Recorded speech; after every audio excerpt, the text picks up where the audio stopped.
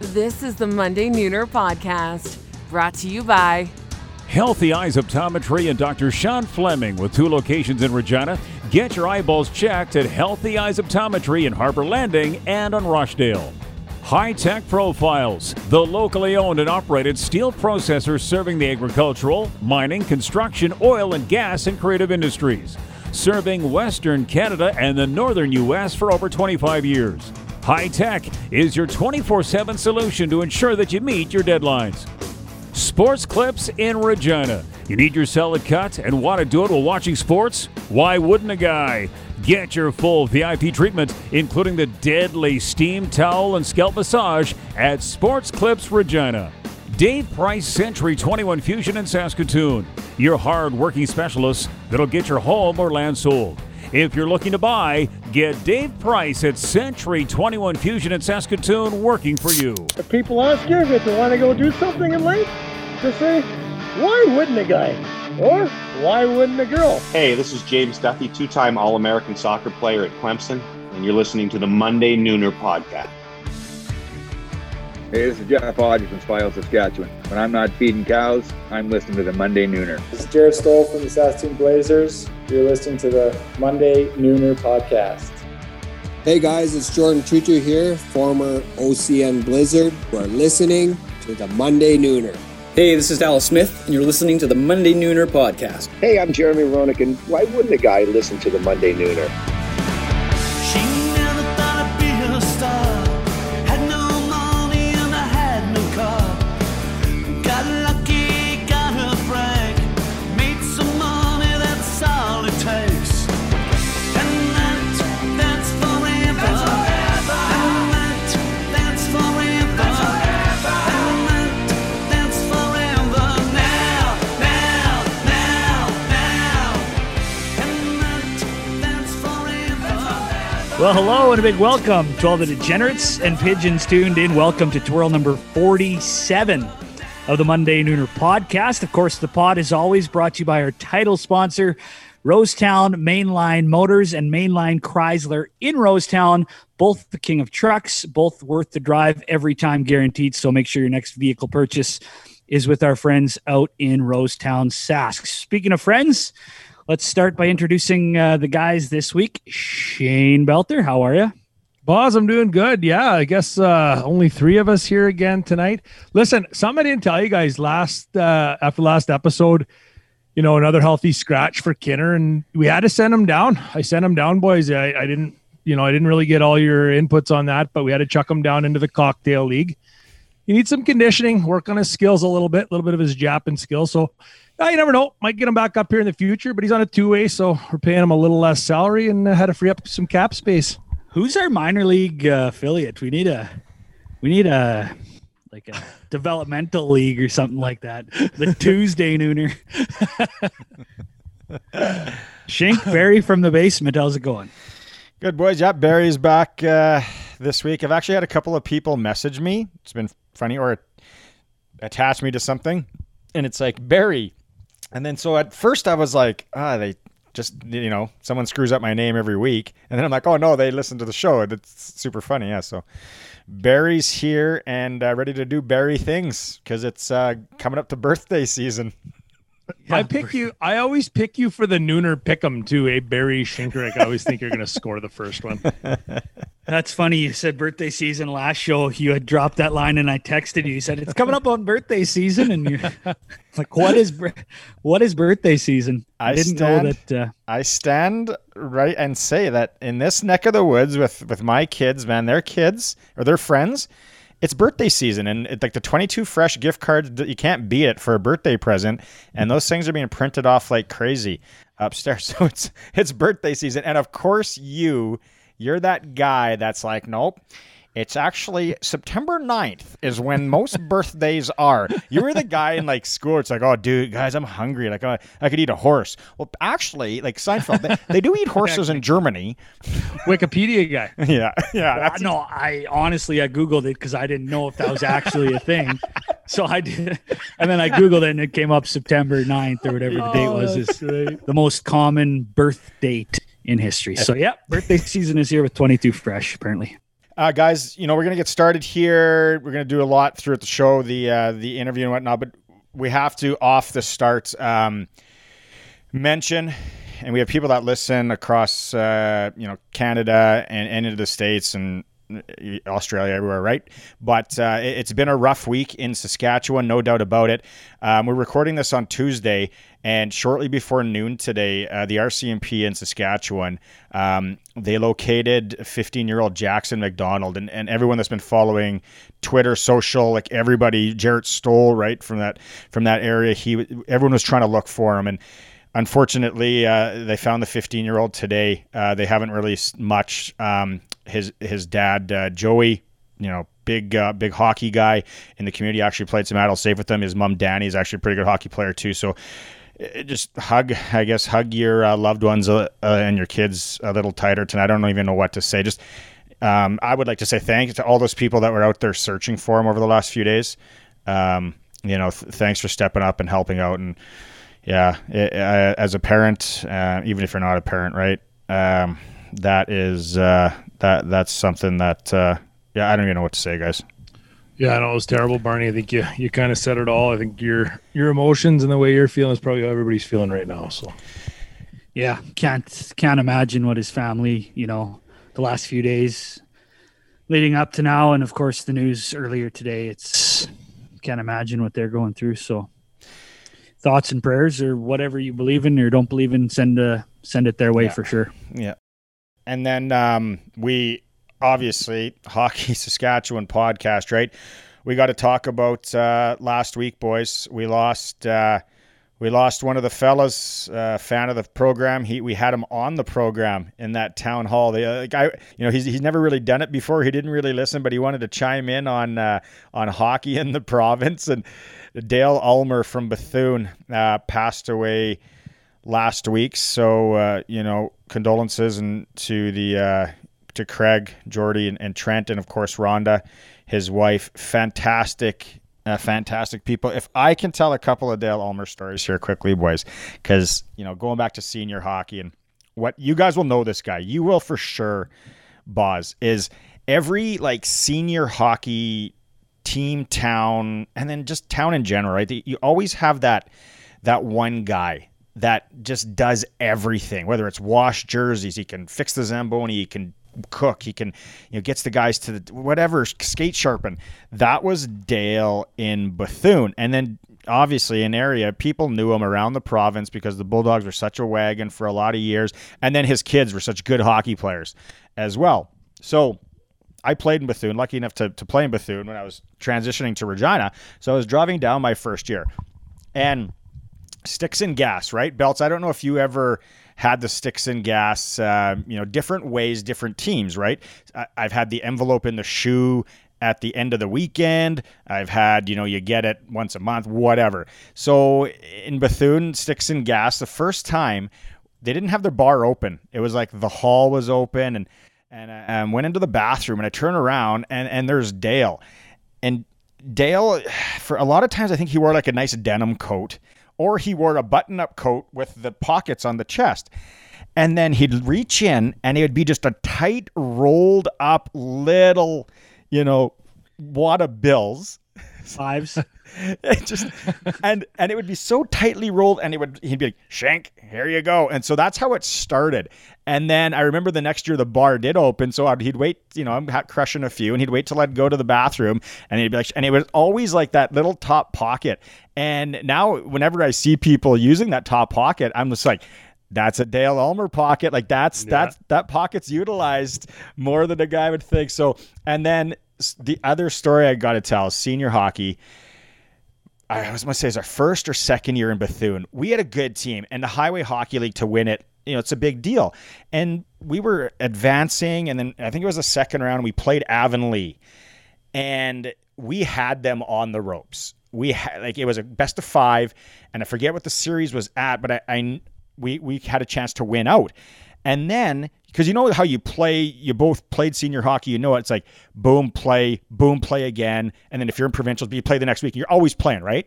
Our up on Avonlea, a chance to put them away, and we take a 10-day hiatus. And I'm like, we're out of provincials, I think, and I'm like, what is going on? And the story goes is they had Kendrick Exner in goal, and he was unreal, and he was like the best part of their team. They had some good players like Harley McEwen, but Harley was, he was up and down the ice a lot in those playoffs, let's say, right? So they had a good team, but Kendrick made them tick. Their backup was, some local kid. So 10 days, roughly, we don't play. And I'm like, what is going? And it was, Kendrick was gone to Mexico. And Dale would not let them force them to schedule the game. And it was like a league, like they should have scheduled in there. But Dale was such a freaking nice guy.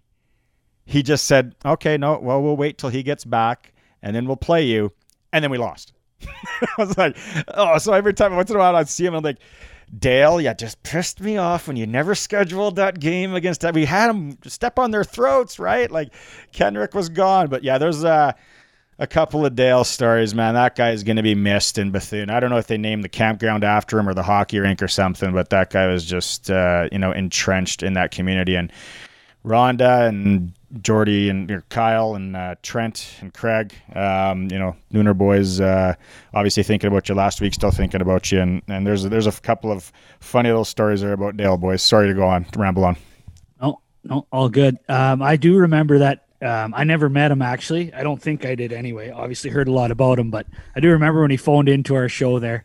And I actually remember what he said because he was talking about, the money they used from the ice time was to pay the caretaker in Bethune. And I remember telling that story to so many people, like after when I was just talking about COVID and how it affected. And I remembered his call particularly. And I just wanted to say, anybody that saw the tweet that we sent out, there's just some really nice I guess, in memoriams or however you word that for Dale from just some of our, listeners and people that knew him. Like I know Kyle Ross posted a nice note saying how great Dale was. And he said, hope the rink upstairs stocked up on Bailey's for your game time coffees. And Paul Lenzik had a nice note. And there was literally hundreds of messages on Twitter, people thinking about Dale. So obviously left a huge impact in the Bethune and hockey communities.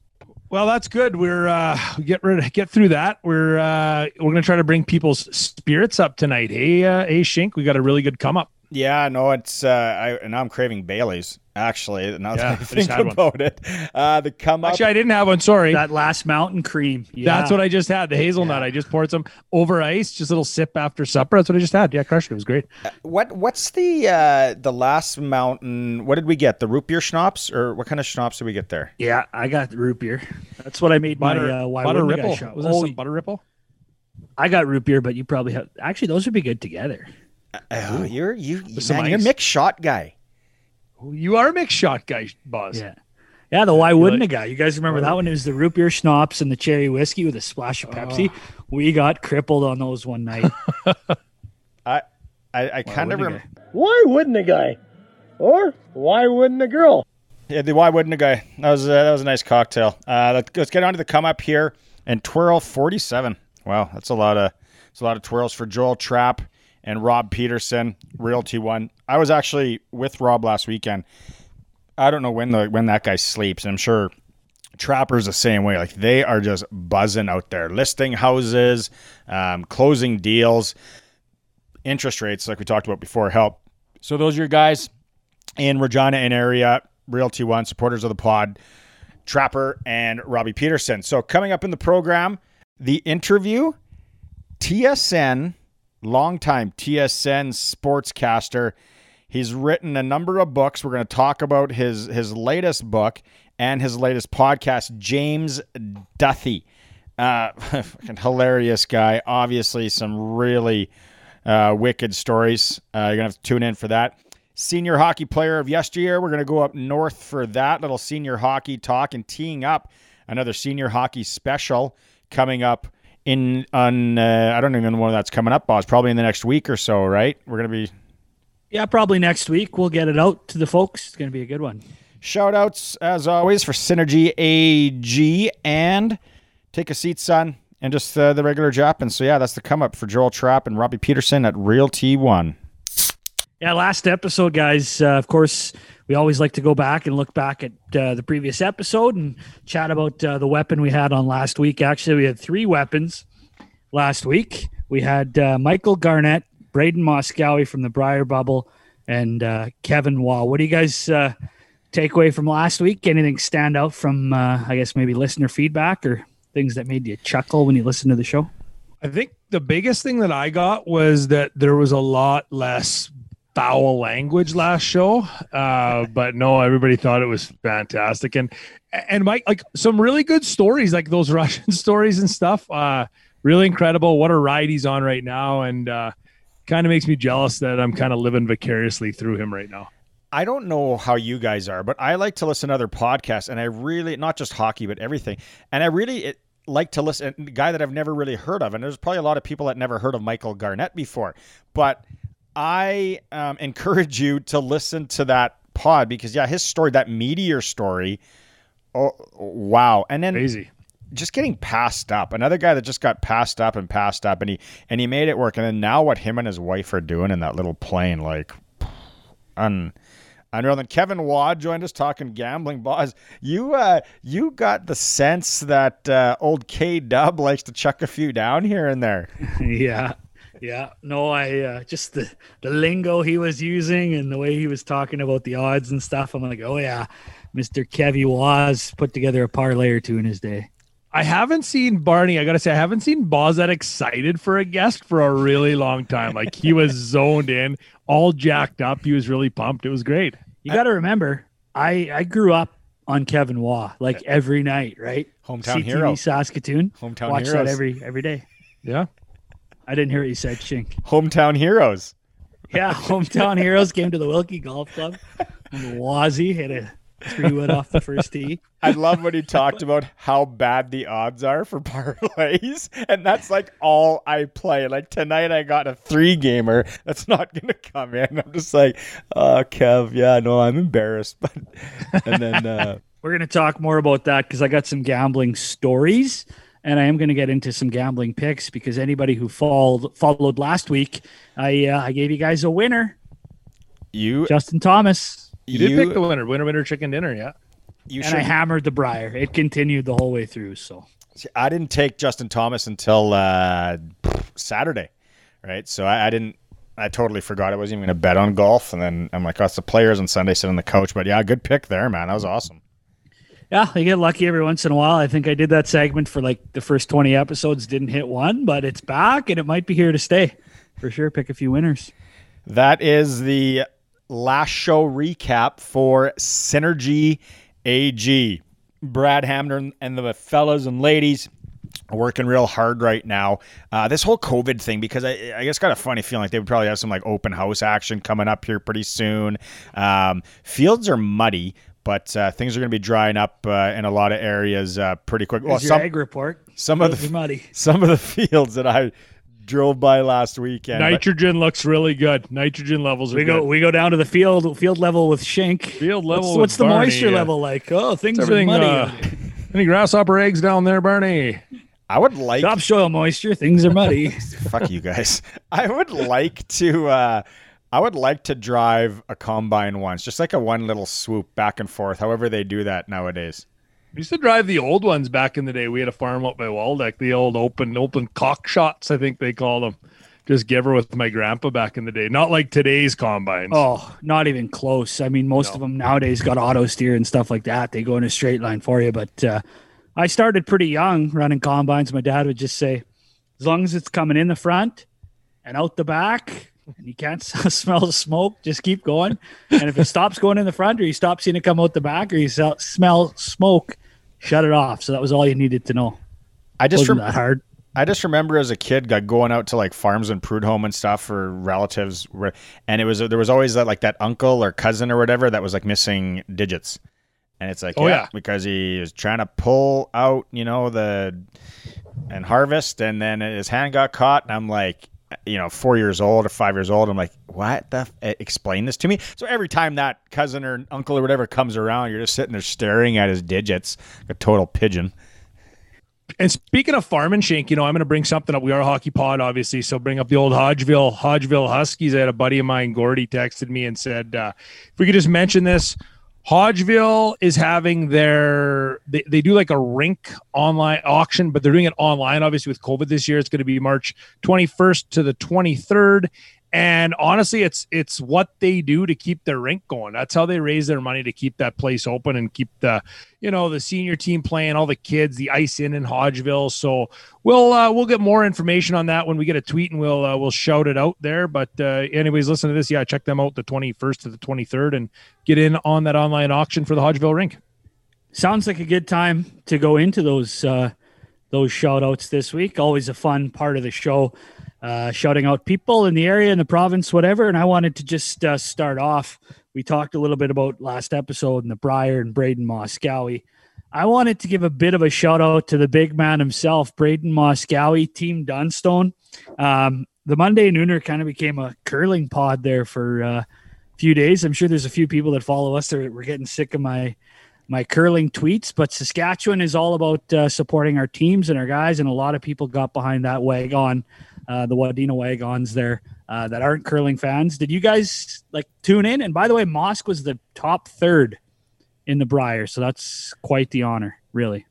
God, man, like that one shot, the last shot, like the 2% of that would ever make that shot, and he made it. I mean, hats off to those guys, the Alberta Grink there that won. Like they deserved it, right? Like what a game. It was both games are fantastic. I am not super hardcore, but I've definitely followed it and watched that game and everything. And Mosk is a beauty. I was watching it early, and what's the skip from Alberta? Botcher. Yeah, so he comes out of the hack, and I don't know if he's super flexible or whatever, but then he kind of comes out of the hack and then he squats like when my 5-year-old daughter can't make it to Saskatoon and there's no bathrooms around. We got to pull over on the side of the highway, and I'm like, oh, I can't even imagine crouching like that anymore. And then, that shot at the end was a huge gut punch. But that Team Dunstone, man, they handled that really well, that loss. Well, Dunstone, they showed him right after, and he honestly looked like he was in shock, which you can't blame him. But I know we were texting at that moment, and I think I said, if there's a guy who can make this, yeah, I mean, I knew he had a chance to make that shot, and I think for Saskatchewan, when they said it after, they did everything they could do. You give the other team that shot. I don't think Sask could have played a much better game than they did. No. That Dunstone seems like a beauty too. He's the only one who's not from Sask originally. Of course, in curling, you're allowed one import, but Dunner's not from Sask, but I think Saskatchewan kind of adopted him, and he's one of those guys, you could tell he's a good teammate, a guy you'd want to go to bat with, whether it's curling or hockey or whatever sport, or just having some cocktails with the guys. But shout out to Team Dunstone, especially our buddy Mosk, and they'll be back for sure. I would place a futures bet that they'll win a Briar in the next 3 to 5 years. Yeah, no, congrats to those guys. My shout out this week actually it's kind of fitting, one of our longtime listeners, Tyler Krenbrink, and his wife, Amanda, they just lived down the street from me. They actually just moved out to Regina Beach and having some problems. I don't know if it was with their furnace or what they were having problems with. He texted me, and I told him to beat it because I don't know what I'm doing. Anyway, he phoned the boys over at Arrow Plumbing and Heating, and Jeff, I'm going to butcher this, but if you got a pigeon last name like this, you deserve for it to be butchered. Ostrazenik? Something like that. Anyway, take a seat. Anyway, Jeff was out there. Huge reviews from Tyler. Said they were unbelievable. Fixed everything up. Top notch. Great prices. Arrow Plumbing and Heating. So, hey, shout out to those guys for doing good business this day and age and in this current climate. I don't have a one person to shout out this week. I just want to mention to all the people out there, we've been doing this for a while now, and I kind of do this from time to time. I can get a little sappy, but thanks to people that just DM us or message us and say, hey, keep up the good work. You guys are doing awesome on the pod. I love listening to, I got long drives, or I got this, or I got that. So to all those people and the people that use our sponsors and then DM us and be like, hey, I use this guy, just like you just mentioned, Belter, right? That is so huge. And we just appreciate, all that kind of feedback. And yeah, some of our feedback, people are like, you guys are idiots. And we talked about Snowflake guy last week, right? Who, in his VW station wagon. Yeah, he doesn't like us, but that's okay. We're not catering to Mainline doesn't sell any VWs. Can we get into Mainline? Let's finish the shout outs here first, and the shout outs, boss, but we'll get into Mainline. Shout outs tonight, guys, brought to you by Cathedral Electric, serving Regina and area, honest pricing. Anything you need at the house, cottage, or farm, phone the boys over at Cathedral Electric. And Gentle Procedures Saskatchewan, no needle, no scalpel vasectomy. I heard I got a tweet about that, Barn. Somebody said there, or somebody texted you, they went in there a little zip, and they were all done up and told me to suck it up and take a weekend off and just get her done. Take a seat belts. We talked about that last week. Oh, right. Yeah. So great. I got to get it done. I really do, because I don't need another one barreling around my upstairs that I can hear them right now. So 2's enough. It's hard to believe that you don't. And how about a shout out for Belter? You can take a screenshot of this operation here, Boz. He's got the green painter's tape back, but he taped up a Wagon shirt. It looks so cheesy that it's awesome. I love it. You're really running with that. That's good stuff. Yeah, interior designer. But anyways, let's get back to Mainline and VW guy. If you want to trade that thing in before the summer hits and you and your wife are going to throw the canoe on top and go bathe in lakes like I talked about last week, Mainline Chrysler in Rosetown, Mainline GM in Rosetown, the king of trucks, worth the drive every time, as Boz always said. So still in March here, remember, it's truck month at Mainline GM. Up to $10,000 total cash value on 2021 GMC Sierra and Chevy Silverado 1500, or you can finance for that 0% for 72 months. Then over at the Dodge, Ram, Chrysler, Jeep, there's some wicked freaking deals on Jeeps right now. And I would like to be Jeep guy one summer, and my wife would really love it. But you know what I don't understand about, if we talk about Jeeps, I know got a lot of buddies that buy like those side-by-side Ranger quad things. They're like $35,000. I'm like, why don't you just buy a Jeep? Yeah. They're like cheaper, way better. I don't understand that. I don't understand why guys do that. To have. Yeah, those side-by-sides they're nice. They would be, but I mean, for me, obviously, I would just buy a Jeep. If you live out on the country and you have, farmland you're buzzing around to or whatever, it doesn't make much sense maybe in the city, but yeah, those side-by-sides, why wouldn't a guy get a side-by-side and a Jeep? That's what I'm getting. There's not. I told my wife, like, when last summer, I think when I was going through the whole Jeep thing, and she's like, I'm going to drive it. And I'm like, yeah. And I'm like, you know what? Hot chick driving Jeep. That's who you're going to be. And you're going to get all the hong and the perverts and the white sunglasses guys. Yeah.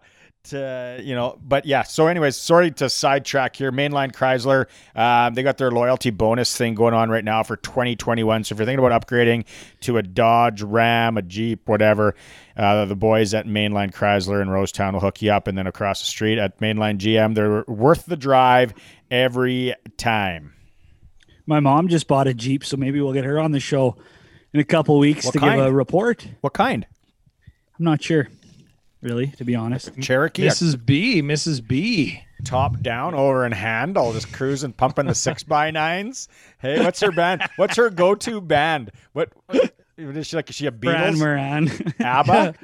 Take a chance. Fran Moran and the Nervous Rex. The Alpine bass would just be jamming. Get in her vehicle and Something's Missing Here by Fran Moran is on.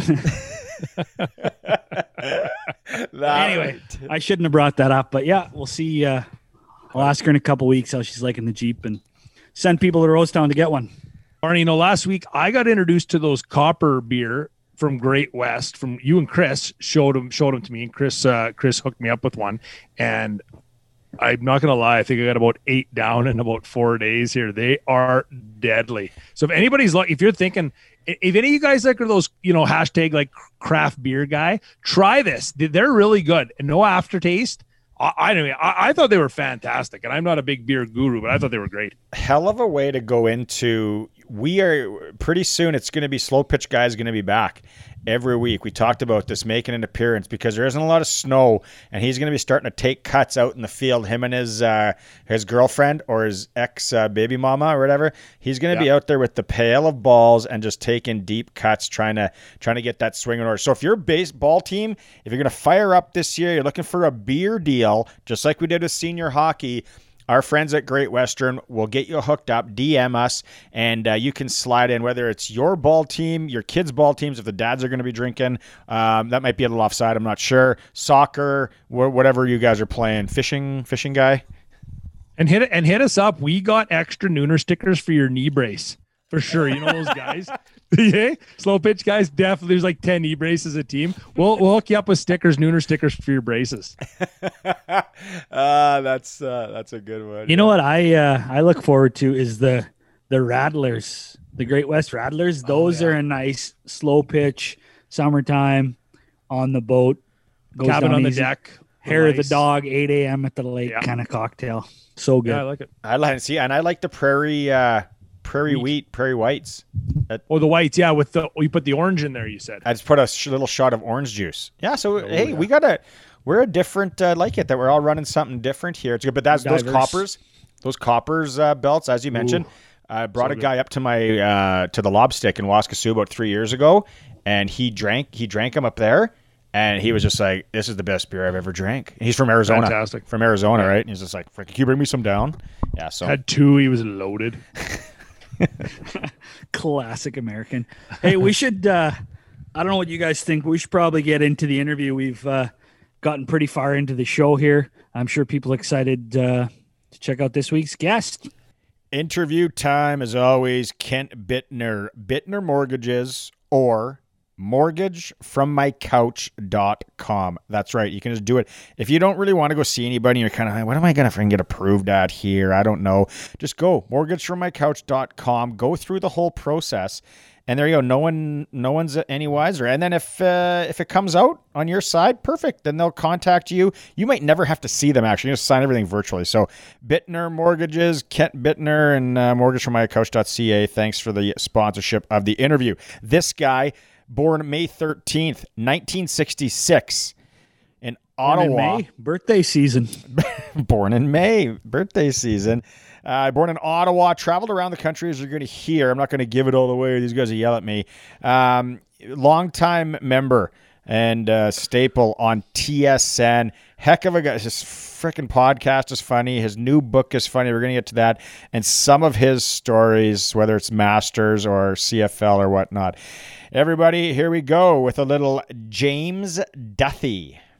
James, let's fly here. Let's have some fun. So I remember when you came on to the scene at TSN. I thought you were hilarious, and it's kind of, I almost feel like that's around when broadcasting they started to get a little personality in and whatnot. But if you go way back as a kid, like I understand your dad was in the RCMP. Who was James Duthie as a kid? Oh, that's a great question. I'm probably a pretty nerdy kid. Like, I thought I was cool. I played all sports and everything, but terrible with girls and all those other things. I was, it's funny, my wife just found a yearbook the other day, and I was always paranoid my ears were too big. And so I, long hair in the 70s, I would put it all over forward in my ear. I kind of ended up looking like Princess Leia in some ways. Just horribly awful looking kid. But I think I had a group of friends in Ottawa that were complete idiots. Basically from, I guess most of my best friends that I would still go on golf trips with, like in the summer, are from grade 3. Like there's about 6 of us. And then, we pick up a guy in grade 6 and another guy in grade 9, another guy in grade 10. But it was a real Benetton ad of guys in high school. Like there was 2 Jamaicans, a Sri Lankan, a Korean, a Chinese guy, 2 or 3 white guys, an Indian guy. And so it was just nonstop comedy and some really funny guys. Like I think I was probably one of the least funny guys, but I grew up in an environment where it was just joke, endless joke, nothing else. Yeah. And, so that's probably why I tried to do that when I got to television. Your dad's stops are where before you kind of, base camp becomes Ottawa? Like where do you live before that? Yeah. My dad was RCMP, and I was born in Ottawa, but at 6 weeks old, moved to Edmonton. We lived next door to the family of Cliff Corral, who used to play for the Blackhawks in Stan Mikita's days. And I think that's probably where my love of sports was born. Blackhawks were my first favorite team when I got old enough. I was 1 at the time. I don't remember this. But, when I got to 4 or 5, my dad said, yeah, we used to live next door to that guy. And so I became a Blackhawks fan. So we moved from Edmonton to, I got to keep this straight, Halifax. I was sort of prime nursery school in Halifax. Then Victoria. My dad was getting transferred all the time. A good thing, I guess. He kept getting promoted. And then Victoria, back to Ottawa. All of this before I was back in Ottawa for grade 3. So all of that was in the first 6-7 years of my life, and then Ottawa basically from then on out. So you play the sports. You say you play the sports. Obviously, hard to play hockey in Victoria. When you talk to any guys out there, yeah. Were you just kind of just a guy on a team? You tried all the sports. Was there one that you gravitated to before you gravitated to football later? Was there one that you gravitated to as a kid a little bit more? Yeah, 100% soccer. Victoria was all a soccer town. And I was an embarrassment. At 4 years old, I think my dad took me out for soccer, and he used to tell this story often, that it was like a rainy night as you got in Victoria, and I got my hands muddy. And I ran off the field, like in the middle of the game, like screaming like I'd been murdered, like my hands, my hands, Dad, my hands. And I think he was so embarrassed by this that he signed up to coach the next year so he could deal with me. And I got decent at soccer. And my dad coached me. We came to Ottawa, and I played. Soccer was the sport I was decent at growing up till I was about 18. I loved football, and that was a passion on the side. I started playing hockey. So in Victoria, the soccer season goes from like October to April. Like you play all winter, right? And so I never really played hockey. So when I moved to Ottawa, I was 8, and I didn't know how to skate. And Ottawa, huge hockey town, just like all of Saskatchewan, and everybody, I was so far behind. So my dad signed me up for house league the first year. I couldn't skate. I had those big like Micron Mascot or Lang molded skates. Yeah. He didn't buy me a jock because he was cheap for one, and 2, he's like, nobody can raise the puck. You're fine. So I always say, all children are miracles. I always say to my 3, you guys are true miracles. And I had this horrible nose guard. I don't know if you guys remember the time. You can find it on YouTube. Just before Shields, it was just this little nose guard that went down around your face. Just the ugliest thing ever. And that's my first couple years of hockey. And I didn't really catch up till I played, I think, 1 year rep my last year when I was 14. And then I got into girls and downhill skiing and into football and so quit. So I was never a great hockey player. So my last year I was pretty good. I remember I led the team. I was all upset because I led the team in scoring, and we had a big party at the end of the year. And this coach was going to give, he said, I'm going to give an outstanding player, an MVP, most goals, most assists, most points. And I'm like, I'm going to win all these. And we had nobody to play goal that year. So they stuck some defenseman in goal named Andrew Bush. So we get to the party, and it's like, all right, the MVP is, I'm getting up out of my seat, Andrew Bush. Damn it. He's like, now the most outstanding player. Okay, this got to be Andrew Bush. And I'm like, he won every award. And I sitting there I got one little tiny trophy for like top scorer. And that was my bitterness at hockey that I think I quit. Andrew, did Andrew ever go anywhere? Like, was he? No, he was a fill-in. Like the guy had about an 8.9 goals against average. But because he was the only one who volunteered to play in goal, the coach felt, and the coach gave him like a new set of goalie pads, all this stuff. And I was so bitter that night. Andrew Bush was a good guy, by the way, but I was still bitter at him for many years. Who were the guys? Because you're a little bit older than me, but I remember those days as a kid. Right? You kind of watch guys play and teams play. Like, who were the guys where you're watching hockey that you're like, oh wow, it's so cool? I was a big goalie guy. I was never a goalie, but I just loved the gear. Like, who do you remember watching and you were like, oh, that's so sick. That guy's flowing. He's got no helmet on and he's just ripping around. For me, it was Tony Esposito in the early days because of the Chicago thing, and I wanted to be a goalie. When we played street hockey, I always wanted to play goalie, and I'm left-handed. So my dad, I remember one Christmas, had to look everywhere to find like the blocker and trapper for lefties, which were really hard to find. That was one of the greatest Christmas gifts I ever had. So, and then Jerry Cheevers, I love the mask. Yeah. It was all messed up. But I think the first guy I loved was Denny Potvin.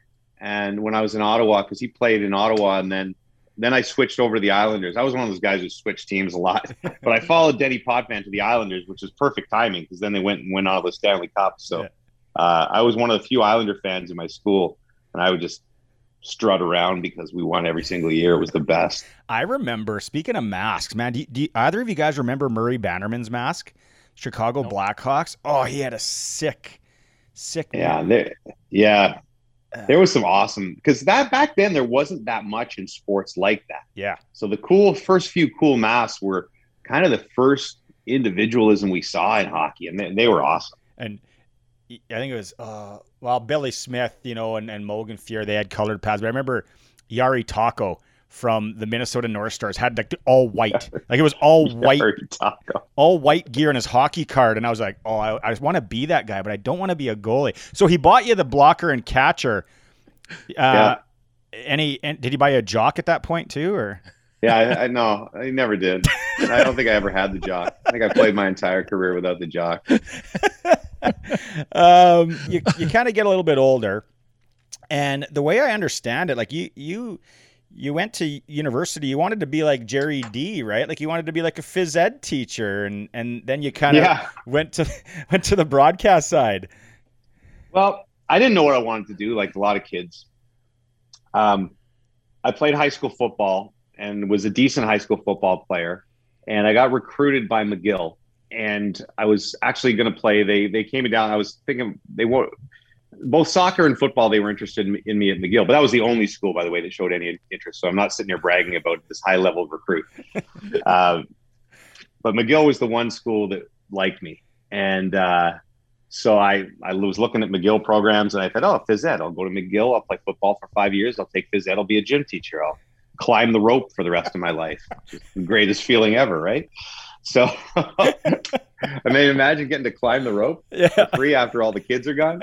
So no women will understand that joke. That's was that Wayne's World they explained that joke? I can't remember, but it was an unbelievable sensation. We all became men climbing the rope in gym class. But yeah, so then I threw in a few other things. I remember being in the guidance counselor's office and saying, they're like, what do you like? I said, well, I like sports. That's about all I like in life, sports and girls. And so she kind of typed it in, and up came sports administration at Laurentian, and journalism popped up at Carleton. And I think those are the three programs I applied for: sports admin at Laurentian, phys ed at McGill, and journalism at Carleton. And was going to go to McGill, was all ready to go to McGill. And I don't know, at the last second, I think I had this sort of, I'd like to say in retrospect, it was a bolt of lightning. It probably wasn't, but I'm like, wow, I could go to McGill and have a great time, but do I want to be a gym teacher for the rest of my life? No offense to gym teachers, I love them. Or, could I do something cooler? And I thought maybe with journalism, if I couldn't be, by that time I'd realized I truly believed, by the way, in grade 13 at Gloucester High School, that I was going to play in the NFL. I was a 5'10", 155-pound white cornerback with average speed. And I believed I was playing for the Niners. And if you look at my high school yearbook, I was going to go. The other thing was Clemson. I was in love with Clemson University. And I always, my dream was to date like a cheerleader with a paw on her face. My wife will still put one on sometimes on Saturday night, so it says in my yearbook, James is going to go to Clemson and play for the 49ers. That was my dream. And so I was just completely delusional. And I thought the CFL would be my fallback if I didn't make the Niners. But then I didn't get any. I wrote a letter to Clemson. I didn't get anything back. I realized that it was going to be, if I wanted to pay on my own, about $60,000 a year to go to Clemson. That wasn't happening. And so I said, okay, I'm not going to make it in the NFL. Maybe I can be a broadcaster. I'll go take journalism at Carleton. And that's what I did. And probably ended up being a pretty good choice. Played some football at Carleton? I did not. And that's when we got to Carleton, they said in journalism that you couldn't play football because all of our assignments were at night when practices were. Now, I don't know if I was a really special player. I think Ace Powell was the coach back then. He probably would have gone and said, this guy's playing for my team, but I wasn't that. And so I just sort of accepted it. became a touch and flag football legend, at least legend in my own mind. Did you ever drop? Hey, you know what? Like I've talked to Clemson, like just to maybe get a little bit of clout. Okay, so I'll tell this story quickly because I've told it on my podcast. Anybody who listens to my podcast will know this story, but it's a very embarrassing story, but you guys will like it. You know how sometimes guys go out, particularly in their 20s, and they might lie about who they are in a bar situation or a road trip. So I was, I think, 25, and I was working as a news reporter in Ottawa. And I was in Acapulco with a buddy. And we were in a bar, and I'm talking to some girl, and I said, oh, yeah, I'm a news reporter in Ottawa, which I was at the time. And she goes, oh, there's a guy from the NHL here. It's Mike Ricci from the Quebec Nordiques.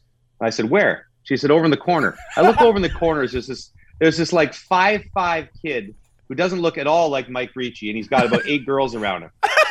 So I go over, and I'm like, hey, how you doing? And he goes, hey, Mike Ricci, Quebec Nordiques. And I go, hey, James Duthie, I actually interviewed you a few weeks ago when you were in town. And he's like, oh, buddy, please don't say anything. Please don't say anything.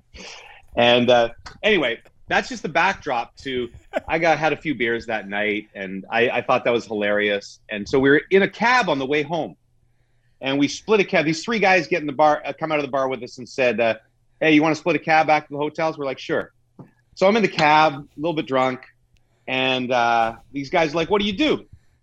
And I look at my friend and I go, I play soccer at Clemson, right? And they go, not word of a lie. They go, we play at North Carolina. What's your name? And I go, oh, shit. I go, my name's James Duthie. And they're like, we know every player on Clemson. There's no James Duthie.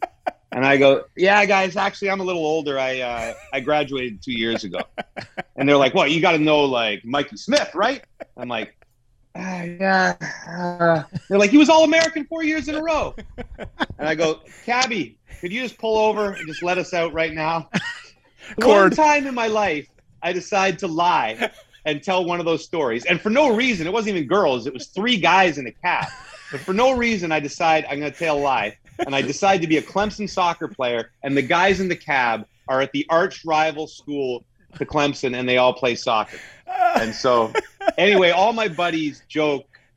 They always say my alma mater. And when Clemson soccer was on, it's like, all my friends say, you played for them, right? Oh, that's how much I love the Clemson Tigers. I can't even remember what your question was. So watching TV, you're going to go into journalism. You're watching TV. Who are the guys that you're, focused on, and those are the guys you're going to be like? Yeah, that's a great question, and I don't know that I haven't. I think because I watched a lot of NFL in my teenage years, it was more, a Bob Costas type. He used to host NFL Today on NBC, and maybe again, this might be revisionist history. Of me looking back. But I think in looking back that I thought, man, that guy's got a cool job. He talks about the NFL every weekend. He just comes on at halftime, which ended up being my career, basically. Just talk for 10 minutes at halftime or the intermission. That's it. But I was more influenced, I would say, by somebody like David Letterman. Back in my day, Letterman was just starting out. He had an afternoon show when I was probably 12 years old that I would watch. And then he morphed into the late night on NBC before he got popular, and I would watch that every night. And I related more to Letterman's humor and the way he conducted interviews. And so when someone says that, like, I'm sure I love Dave Hodge and when Ron McLean, when he started, and all those guys, but I gravitated more towards Dave Letterman as an inspiration, and probably a problematic inspiration, some of the stupid stuff I've done on TV. I apologize to my bosses, but that guy probably influenced me more than anybody else. I thought maybe there'd be like maybe like a Lloyd Robertson or like John Wells, like you mentioned the old guys, like when TSN first, even a Stu Jeffries from Good Rockin' Tonight. We all watched that as a kid. Oh yeah, Stu Jeffries. And it's funny, like that was still an amazing thing when I started at TSN, like to walk into the makeup room and Lloyd's there. That was still a very cool thing because he'd been on my TV set forever. But I was that way in Ottawa. My parents, our generation, were disciples of local news, and the local sportscasters in Ottawa were heroes of mine. And when I got into the business, when I went to Carleton, I wasn't thinking about TSN or national. I just thought if I could host the local sports in Ottawa, that would be the most amazing thing ever, right? And when I started working at that station, it was the same thing. Holy crap, there's Brian Smith and Bill Patterson, JJ Clark, the weatherman. It was so cool. Do you want to talk about that, getting that first gig, or is that a little too somber? Totally up to you guys. Yeah, I think I don't mind talking about it. It's a different tone than the rest of what we've been talking about. But like I said, I grew up watching this guy, Brian Smith, every night. He was an ex-journeyman NHL player who became the big-time star sportscaster in Ottawa. And when I got my first job, it was as a news reporter in Ottawa. There was no jobs in sports. Brian and Bill were the two guys who'd been there forever at CJOH. And so I would just hang out in the back. I would go file my news story covering a fire or a murder or whatever, and then go hang out in the back with those guys because they were awesome guys and legends. So I was on vacation in Halifax. I think I might have been 26 or something, and had been out drinking with a bunch of friends and slept on somebody's couch. And this girl, one of the roommates in the house, woke me up in the morning and said, I guess they knew who I was a little bit, and said, do you know Brian Smith? And I said, yeah. And she said, you better turn on the television. And Smitty had been shot in the head the night before walking out of the station. And I won't get too long-winded with the story. It was a schizophrenic who wanted to get before a judge. And in his warped mind, the best idea to get before a judge was to kill somebody. So he drove to our station, waited for the first person he recognized. And Smitty finished his sportscast and walked out of the station. And it was the first guy he recognized and caught him right in the head. And so I called the station, obviously in shock, and they said, we need you to fly back and do the sports tonight because Billy's a mess. Billy Patterson, who was Brian's, best friend and colleague. And so I got on a plane and flew back, and that was, it wasn't my first sportscast because I'd filled in a few times, but I think it was my first 6 o'clock sportscast. And as I got in the cab, Brian was in a coma at the time, but we learned he'd passed away while I was in the cab. And it was just the strangest thing. You got to the station and there was a million reporters, and suddenly you're walking through all them, and everyone in the newsroom is bawling.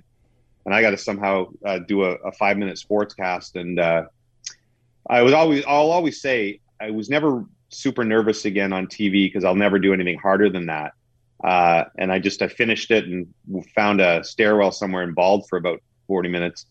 But that's how I broke into sportscasting. Was I ended up filling in and moving in with Bill into the sports department. And I ended up leaving a year and a half later, essentially because I couldn't handle that. You get the break that you've wanted your entire career, and it comes in the most horrific fashion that one could possibly imagine. I won't pretend Brian was my best friend ever, but we were good friends. We'd hang out, golf and things, and it just never seemed right to me. So even though I loved that job, I had to leave, and I actually I sort of gave up on sports and took a news reporter job in Vancouver just to get away. And then TSN happened to call 6 months later.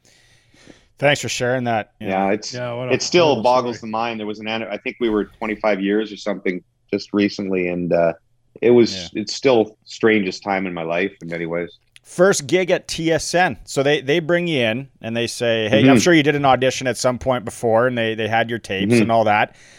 And they bring you in, and what's your first gig there? So they hired me to be the host of CFL and the host of NBA on TSN. So those were my two gigs, which CFL was a dream. My dad I grew up going to Rough Rider games. And as I mentioned, I love football. So that was a really cool phone call to my dad saying, I'm going to host the CFL on TSN. And I don't think anybody remembers hosting the NBA. It was a really cool time. That was Vince Carter's rookie year. And I actually got to cover that slam dunk contest game in Oakland, which still one of the top 5 coolest events in my career. The atmosphere in that building was surreal. So I did NBA and CFL for the first few years. I've been thinking a lot about that this week. Chris Schultz, our good friend, of course, passed away. And so I've been doing a lot of reminiscing this week with Rod Smith and Dave Randorf and many just the crew guys from TSN. I don't know when this is coming up, but we're the funeral is tomorrow and trying to gather my thoughts on what to say about Schultzy. But really great times. Like those early years hosting CFL and were just unbelievable times for me. Do you ever have aspirations, or was there ever a moment that you were thinking about heading south? You know, were you ever like maybe to Bristol or Fox or anything like that? So, yeah, there was. I never really tried. I never got an agent in the States or sent away tapes or anything. Mostly because I was pretty happy where I was, and I love Canada. Now, I'm not. Obviously, if somebody came and threw a dream job at me, and it only happened once. It's funny. It was, God, I don't know how many years it was, probably 7 or 8 years ago now. And you know what, I guess I think I've beat around the bush around it for a long time. I may have said it somewhere before, but I'll just tell you guys now because it's so long gone by. It was NBC, and it's a kind of a strange story because they called me, and I think it was just after they got the hockey rights, and I was going to host hockey, and they wanted to I was going to host Notre Dame football, and I was going to have a job on Sunday Night Football. Now and then right around the same time, Keith Olbermann used to host that show with Dan Patrick. Yeah. Keith Olbermann left, and there was one phone call where this executive called me and said, would you be interested in co-hosting Sunday Night Football? And right away, like I was like, okay. Thanks, A, but B, you're going to think about this 10 minutes from now and say, this is the dumbest idea ever. I'm some geeky looking guy from Canada who nobody knows, and I'm going to go sit next to Dan Patrick and host Sunday Night Football. And the guy, I think he probably said, yeah, you're probably right. We'll ease you in. We'll get you to do like the post-game report for a couple of years and get people to get to know you. But this went on, the talks for a few weeks, and I still hadn't decided if I wanted to go. I love TSN. My wife wasn't sure about moving down to Connecticut or whatever. And this guy kept calling me and saying, okay, I'm going to, your contract is sitting on Dick Ebersol's desk and can't wait to have you join NBC. And then I remember driving to work like the following Monday, all these thoughts going through my head, what am I going to do? And I turned on the news, like the TSN radio station, and they said, Dick Ebersol has resigned from NBC. And I thought, I wonder if that's going to affect my contract offer. And the guy never called back. And Wow. And it's funny because I've seen him, I won't say his name, but I've seen him at other events. And it was the weirdest thing. He acted like it never happened. Oh, I hate that. Like he literally called me every day for about 3 weeks. And then I saw him, it was the Super Bowl or a cup final or something. And hey, James, how you doing? Good to see you. Like it never happened. And I suppose if I was smarter and more aggressive, I would have called back and said, hey, what's going on? Are you guys still interested in me? But I didn't care. And I remember feeling relief.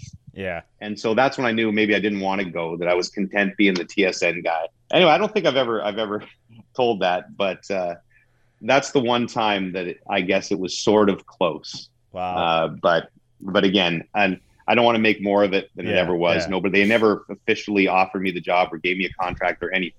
It was funny because Liam McHugh, I think, if you know Liam McHugh, ended up doing most of those jobs and is a really great guy and a really good broadcaster. And but sometimes my wife will say, wasn't that supposed to be your job every time she sees Liam on TV? But in all seriousness, if a guy squints, you and Liam look very similar. Some people say that. Liam's, I think, a little bit younger than me, and but I've heard that before. He's a better looking version of me. That was the look they were going for. Okay, so when you're going through, that's what they probably said. The executive said, "Forget this Duffy guy. I got a younger, better looking version of him." Yeah, cheaper. Doppelganger. That's right, and cheaper as well. You've obviously had a really storied career. You've been to a lot of places, seen lots of stuff. What if you had to pinpoint maybe your favorite moment as a broadcaster? What would that be? I think it's hands down Vancouver 2010. And if you want to pinpoint the moment, it's the Crosby goal. That I'd been an Olympic geek. I kind of left that part out of my story, that I always loved the Olympics when I was a kid. Like to the point it was nerdy. Like I would sit home, probably 76, 80 and that, and watch every second of the Olympics as a little kid. I just loved it. I built a ski jump. Horst Buelow, the Canadian ski jumper, went to my high school. And so I built a ski jump. We lived next to like a little ravine, and we used cross country skis and did ski jumping like every day after school by myself. It was like the stupidest thing ever. And so to come full circle and get to host an Olympic Games in your own country. And I had a really sweet gig where I would host during the day with Lisa Laflamme and then go down and host the hockey games at night. And, you know, we were probably 30 feet behind where Sid scored the goal. And that felt like I sort of said to myself, I don't know if I'll ever have a moment like this in my career. And that's probably the case. If you think about that game, like 25 million people watching or whatever. Yeah. There will never be another sporting event in Canada and another TV event ever that has those numbers. It's just people don't have cable anymore. Like there will never be anything that comes near that final day of 2010. And so to be a tiny part of it was amazingly cool. But there's a few, like certainly the Raptors winning the title a few years ago. I got to cover that and work with Chris Bosh, and to be in Oakland that night was surreal. Kind of felt circle of life because I started my career at TSN doing NBA. Tiger winning the Masters in 2019 is probably in the top 5 as well. Yeah, you're right. I feel super lucky at the things I've been able to be at and cover.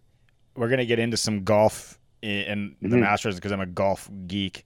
What's your favorite Grey Cup, James? And you don't offend Saskatchewan people if you don't say one here. Don't worry about it. We're not that pigeony. No, I'll be accused. It's a Rough Riders, but it's not a Rough Riders. Having grown up in Ottawa, when Ottawa won, this would not have been my favorite Grey Cup week because trust me, I love the Western Grey Cups, and I can't wait to get to Sasky when we have one. That was a shame that one got canceled, but the one in Toronto that the Red Blacks won, only because my dad, who passed away 3 years ago, so that was a year before he passed away, and he was battling cancer already, and he loved Ottawa football more than anybody. Like that was the one thing we went to get there every single game. My dad, my mom, and I, till, from the age 8 to 28 or whatever when I left Ottawa. And for them to win the Grey Cup in that crazy fashion against Calgary, like big upset, Henry Burris on a busted knee, and I got to present the Grey Cup, which one of the cool things I get to do every year. And to call my dad after that, and that was a pretty damn cool moment. I am really neutral 95% of the time, and I'm not a Red Blacks fan myself. I really don't care. People don't believe that, but that night I cared because of my pops, and so that was right up there. Favorite Grey Cup week? Well, then the same thing. Was probably the one in Ottawa, just because they did an amazing job. The one where Toronto beat Calgary. I thought Ottawa did a fantastic job at that Grey Cup. So I have yet to be, because it was during my off years that it was in Sasky last. So I've yet to do a Saskatchewan Grey Cup, and that's why I can't wait to get there. Let's get into golf, and the Masters is coming up. And that beauty from Weyburn that a lot of us know, Graham, you guys last year, man, when you were crushing those bards and you did that commercial, right? Like, that's a Saskatchewan, right? It's just like, oh, it's so cute. Look at him. He's just doing all that. But it wasn't a commercial. I was literally pulled a beer out of the fridge, turned around. He was already rolling the camera. It was like, I had to wing that one. Yeah, he is a beaut. It was that was an awesome week last year having him on board. The Masters. People ask me, to your last question, my favorite events every year, it's between the World Juniors and the Masters. And it's such a hard call because the World Juniors is so great. And if it's in Canada with fans, unlike this year, there's hardly anything like watching a Team Canada semifinal game against the States. It's so great. But the Masters is the beginning. You guys feel the same way I do, right? It's the week that you feel like summer's coming. It's just such an awesome event. It's a huge privilege for me to be able to cover. And I just love that week. We work ridiculously long days I'm not sure we'll get Dillette back because we had to get him up at like 7 every morning to bring him over to the course. But that's awesome. It's just so cool to be on those grounds. And we're all in a house together. It's kind of like a frat boy and girl thing where we're all living in a house together. And so you work long days and you come home and have beers. Usually the NHL playoffs are on. Yeah. So it's a really fantastic week. Which the ones you covered, Tiger 2019, was that your favorite, or was there one that maybe there's a cool story behind the scenes that happened that was one that really stands out? So the Masters I did was 2002, and the first one's always really special.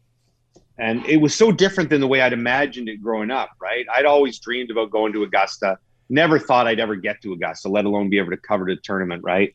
It seemed so far-fetched. And I always dreamed like you drive down this winding country lane through the Georgia pines and you come across Magnolia Lane. That was my thought in my head, right? Yeah. And instead, it's right off this greasy strip mall, Washington Avenue in Augusta, Georgia, which is, but then there's this, you make one turn and you're in paradise. So that was the first thing that struck me. I couldn't believe it. My first drive, like the Monday morning, our first week of Masters, we're driving up Washington Ave, and there's a Hooters, like basically a stone's throw from the driving range. And there's some Hooters girl out there, and she's like, "Come on in for the Hooters Masters special." And I'm like, this is not the way Jim Nance talks about it on TV. I had an encounter with Tiger Woods at that first Masters. There was a rain delay on the Friday that year. So they were finishing their second rounds on the Saturday morning. This was 2002. Tiger was a defending champion. He was in the mix again. This was at the height of Tiger Mania before the Perkins waitresses and everything else, right? And so back then we had really incredible access where there's all these cabins that you see along, and we're near 10T, and you can kind of walk into all of them, or you could back then. I'm not sure you can anymore. And so I had some time, end of the second round before the start of the third round, and was walking around. And I walked into this cabin, and there was Elin, who Tiger was just dating at the time, fairly fresh, like maybe a year or something. I'd have to look at the time frame. And Tiger's mom. And they were the only people in this cabin sitting there. And so Elin was gorgeous at the time. And so me, being a creep, sat down right on the couch across from them and just sort of sat there like a creepy stalker. They were just chatting, barely even noticed that I was there. And then the door opens and it's Tiger. And like he's coming in after finishing his second round. And it was really weird because I'd never seen Tiger like this. He was very different than this stone-faced killer we saw on TV. He was like, "Honey, I remember him saying, I need socks." Like, so I guess he finished his second round that morning, needed his different Nike outfit for the third round or whatever, and needed to send her back to the house or something. So now I started to feel uncomfortable right away because I was the only other person there. So it was a 2-story cabin, and I walked upstairs to go take a leak, just to get out of the way. So I start taking a leak, and this is a bathroom with a small bathroom, 3 urinals, okay? And as an aside, I always choose the middle urinal, right? Because that's what I think a confident man should do, right? Because I never trusted guys that choose like the corner urinals and they kind of angle themselves off to the side. And I always feel like a confident man, he takes the middle urinal, right? If you have an odd, and if you guys leave with nothing else from this podcast, just choose the middle urinal, right? So I'm doing my thing in the middle urinal, and the door opens behind me, and it's Tiger Woods. So he cozies up to the urinal on the left of me. Now, at that time, I was well enough into my career. I'd been at TSN a few years that I'd interviewed athletes. I wasn't really intimidated, but Tiger Woods was the most famous maybe person on the planet. And so I was a little rattled. I'd never interviewed Tiger at that time. I got to interview him a few years later. But anyway, there's kind of urinal etiquette with men, right? Right? You if you're alone next to a guy in the urinal, you got to say something, right? You got to at least acknowledge him. However, you also got to be careful that your eyes don't drift over to, and you're not like, whoa, Tiger's pulling out the driver today, right? And I got my putter. So I'm thinking, what am I going to say? So I go, "Hey." I thought that was a pretty good opener. I go, "Hey." He says, "Hey." And I go, okay, that was pretty good. I got to think of a follow-up. So he's just about to go out for his third round, a couple hours away. So I go, good luck, right? So Tiger at this moment is still just kind of unzipping his pants, like it's all happening fast, right? So I go, good luck. And he kind of chuckles and he says, bro, I do this several times a day. I should be okay. Like he made a pee joke. And it was at that moment, besides the birth of my children, that was like the greatest moment of my life. This Tiger made a pee joke right next to me. And so that was my initial Masters story.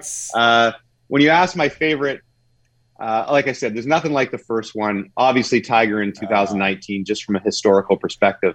But I would also say, this past November, in many ways, was the neatest Masters I'd ever been to, because there were no fans. Like the Masters is incredibly difficult to cover. Yeah. The most difficult sporting event to cover live because no cell phones, right? And that includes media. If you're caught with your cell phone on the course, you are done. Your media credentials are revoked. You cannot come back. Wow. And that would not be good with me and TSN. So no electronic scoreboards, right? Just the old wooden scoreboards. So, and huge crowds. So, and we don't have any access inside the ropes. At some tournaments we do. We don't at the Masters. And so we're just like everybody else. If I'm trying to cover the last round of the Masters or Tiger Woods or whatever, I'm 30 people deep. I see the tip of his cap. I might see one shot. And so besides the roars of the crowd and those wooden scoreboards, you have no idea what's going on. Yeah. And so sadly, for the most part, I have to watch the back nine in the TV tent, right? Because that's the only way I can do an hour post show afterwards. Yeah. So last year was the one exception with no fans there. It was lunacy.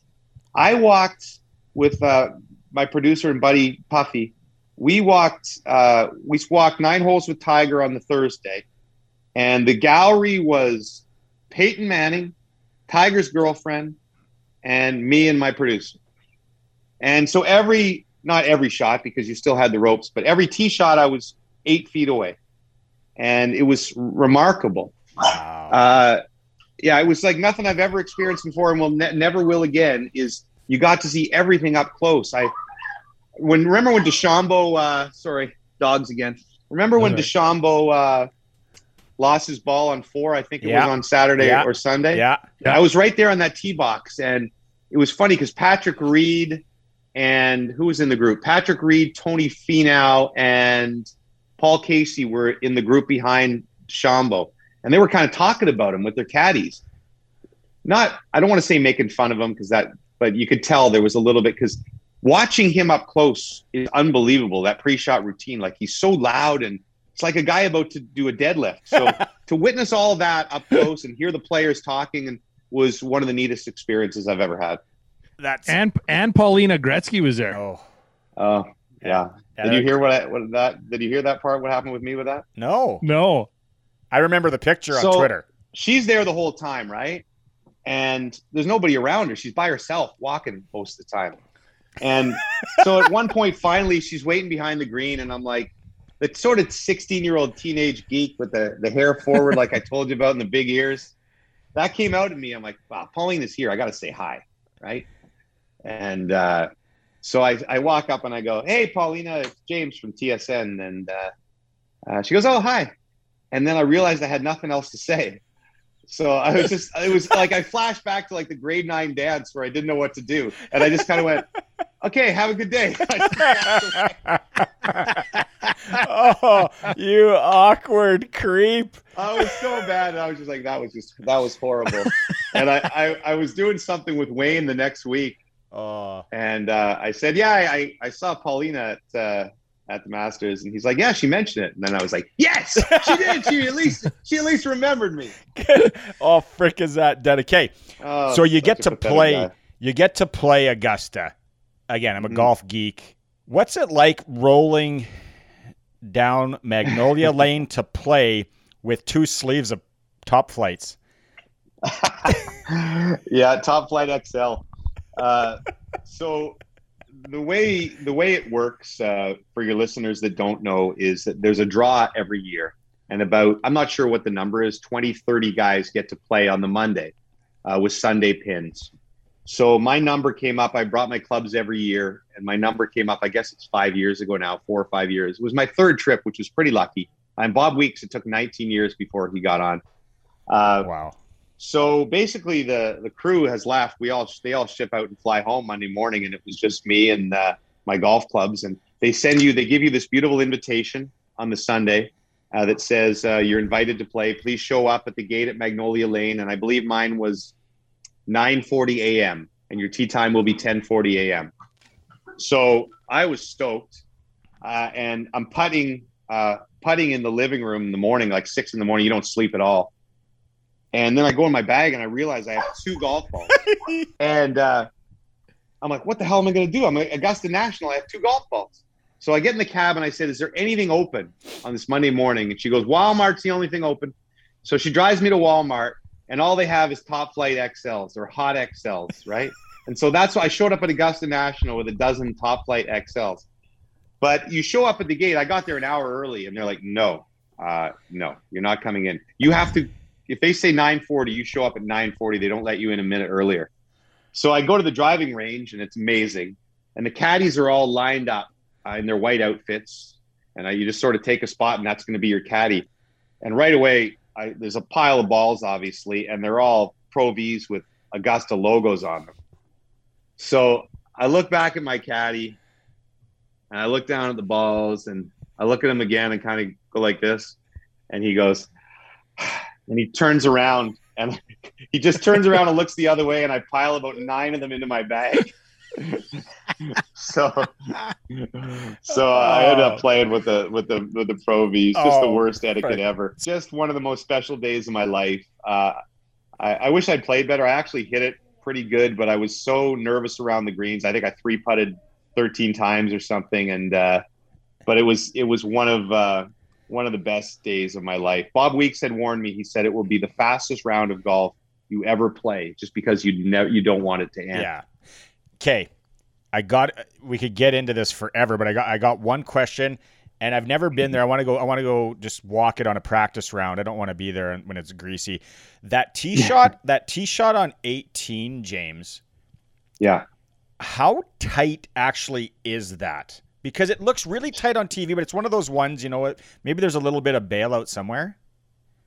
So from when you play from the members' tees as part of the media, and the members' tees, they were the championship tees, I think, in '97 when Tiger won, basically, before everything changed.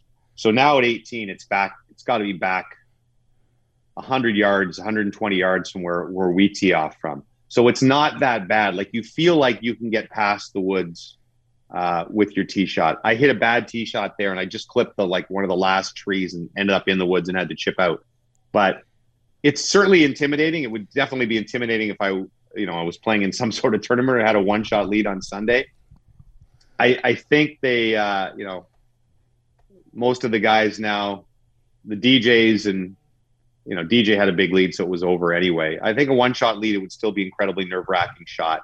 But somebody like DeChambeau, I'm not sure those trees aren't in play even. I could just bomb it over all of them, right? Cool. I remember the lockout year. I think it was 2005 was the first year I was going to go to St. Andrews and play there. And because they hosted on the 5s, right? Or whatever. They opened there. And I didn't go because I was working at Global, didn't have enough money. So that year you covered like all the big ones for golf, like that. The epitome. The lockout was the worst year of my career and the greatest, because that was the only reason I got to cover them all was the NHL season was canceled, and so I said, "Hello, golf majors, I'll do them all." Yeah, and that was spectacular. That was Jack's last British Open, and one of my regrets. You're professional. You're never supposed to ask for autographs or anything. And I never have in my career, but Jack did his media scrum after his last round. And at the end, they all stood up and gave him a standing ovation. And then the reporters went up with like their programs and had him sign them. And so I said, maybe I should do that. So I had purchased a I used to buy just a golf ball as a memento. Yeah. So I bought a St. Andrews British Open golf ball, and I had it in my pocket. And I was kind of the king of the hijack interview back then. I always wanted to get one-on-ones with guys, and I would just wait. In this case, the media availability was in a portable, and I waited for Jack to come out with my cameraman, Dean Willers, and we were just going to try. And so Jack walked out. I said, "Hey, Jack, James Duthie from TSN in Canada. Do you mind if I ask you a couple of questions?" He said, "Go ahead." And so that was the first time I ever did a one-on-one with Jack Nicklaus right after his last round of the British. So we finished the interview, and I said, "Jack, I never do this, but I saw the guys in there, so could you sign this ball for me?" And he goes, "I don't sign golf balls," and he walked away. Oh. So the one thing I was like, the one time in my life I asked, I got shot down by Jack. But further to the Tiger thing, that was the first time. We'd never gotten a one-on-one with Tiger Woods at the end of a major before.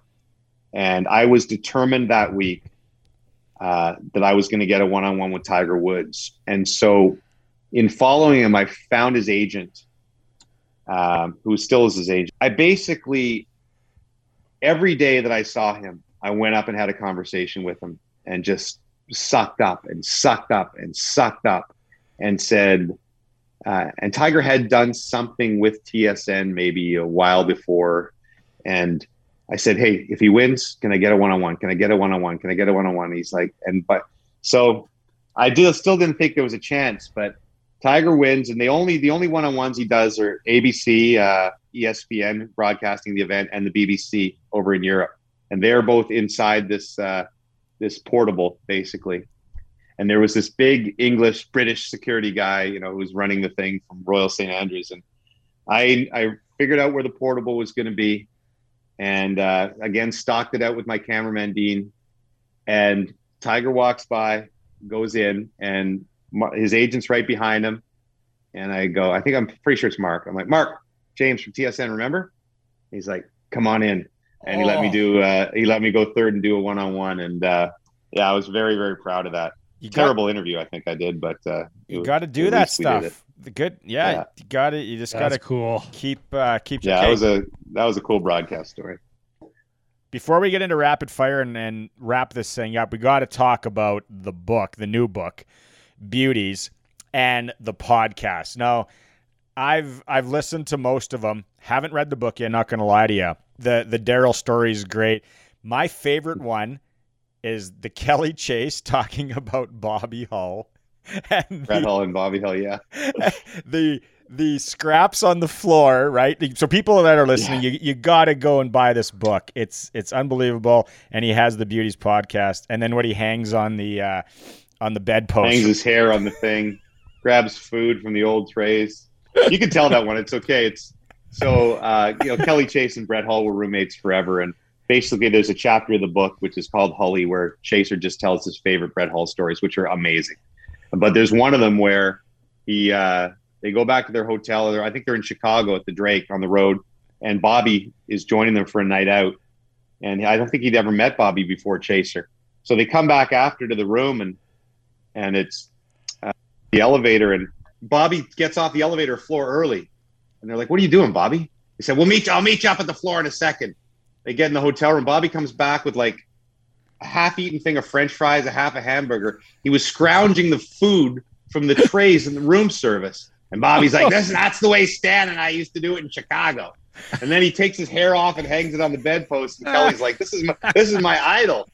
Thank you for mentioning the book and the podcast. Rapid fire questions are always fun.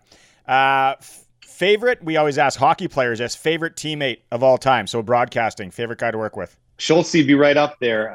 But I probably got to go Bobby Mack, just because I think sitting next to him all those years, credibility oozed off of him. And I think I owe, if people enjoy me on TV or think I'm credible, a lot of it's probably because of Bobby Mack. Favorite road city? Nashville. Oh. Unbelievable. Every cup final should be there. Slapshot or Youngblood? I mean, Slapshot's the greatest, but I'm kind of partial to Youngblood just for Keanu Reeves. That guy is a fucking animal. Okay. You got your 6-disc changer. Only Canadian CDs. Who are you putting in that thing? the hip, obviously. Well, I mean, I got a lot of guys I like now, but it's going to be mostly Hip and Tommy Cochran, those were my soundtracks growing up. So that'll be my quick answer. Right on. Thank you so much. Thanks a lot, man. I really enjoyed it, boys. Thanks for being accommodating on the times today. What an interview with James Duthie, and I'll admit that's my first time hearing it, just like many of the listeners tuned in. Fortunately, I couldn't be there that day. Work kind of got in the way of that interview with James, but I know Belter, every time I'm not there for an interview, Belter texts and says, best interview ever. And I'll tell you what, I'll say this straight up. Like, we've interviewed a lot of guys, like a lot of high profile guys. And I told Shink this too, and he'll confirm. That was probably the first time I was kind of like a little bit starstruck, interviewing him. And he was just such a nice guy, such a down to earth dude, and super funny. Like, I felt myself like kind of just staring a couple times, but no, he was fantastic. The first thing I think of when I think of James Duthie and like everything he did in his TV career was the 2000 and not sure what year 10 Anaheim Ducks Cup final run. Yeah, I don't know when that was. Do you remember when they had Maggie the monkey on the broadcast? Oh, yeah. And Maggie the monkey picked Anaheim to go the full way, but I don't know why I remember that. But that's the one Duthie. He's had some good little bits and skits and stuff over the years. Just a staple. His book, Beauties, and all these stories, right? It'd be nice to see a little, what do they call it? Nooner bump, is what you guys call it. But to see some purchases made in Saskatchewan on this book. Father's Day is coming up. It'd be a really nice, actually, that's what I'm going to ask for Father's Day. Because I listened to the pod and I really want to read the book, and there's so many stories he's not going to touch on there. So, it was an awesome interview, and the interview wrap up as always for our friends at 2020 Geomatics. Thinking about some land, you got to chop it up, little survey action, or you need someone to come help you out. Malcolm Vanstone and his team at 2020 Geomatics. They love going out to the small towns, like we said before, and japping with you guys and figuring it out, and they're going to help you. Don't do it yourself, because you could get into a lot of legal ramifications and just look like a total donkey. So there you go. Hey, and Malcolm mentioned about next year, Boz. He knows you're a bit of a degen and gambler, that he puts on like isn't it a pool? Let's go. A Scotties or a Briar pool out there, and he won it this year. So yeah, sounds like. I actually was in a Scotties and a Briar. It's pool. Goes way back. My grandpa used to put them on. Now my mom's been doing it, but I had Gushu in the Briar. Came in 4th or 5th. Not ideal, but out of her new Jeep. Yeah, she's wheeling around, handling her Jeep, getting people signed up for this Briar pool. But yeah, sounds like something I'd be down for sure with old Malcolm Vanstone. And why wouldn't a guy right now talk about, while we're doing that, we got a really cool contest coming up around the Masters. So we're going to just slide that in the next couple weeks. But if you're playing the Pick'em pool, usually on the weekends is when we kind of fired up that double header on Saturday for sure. A chance to win a bit of a Wagon tarp, thanks to everybody at GB Construction out there in Kipling very much. And then Colin McLeod, if you need any promotional stuff done this year, Colin McLeod from Bullier, Saskatchewan. Good guy, can come and hook you up. These t-shirts are top quality too. So yeah, we're going to be playing to that. Keep it going here, and then the hats are rolling in here right away, so we're giving away some lids. So yeah, make sure you're following the Twitter and playing the Monday Nooner Pick'em. Why wouldn't a guy? Hey, have you guys been following the WHL hub at all?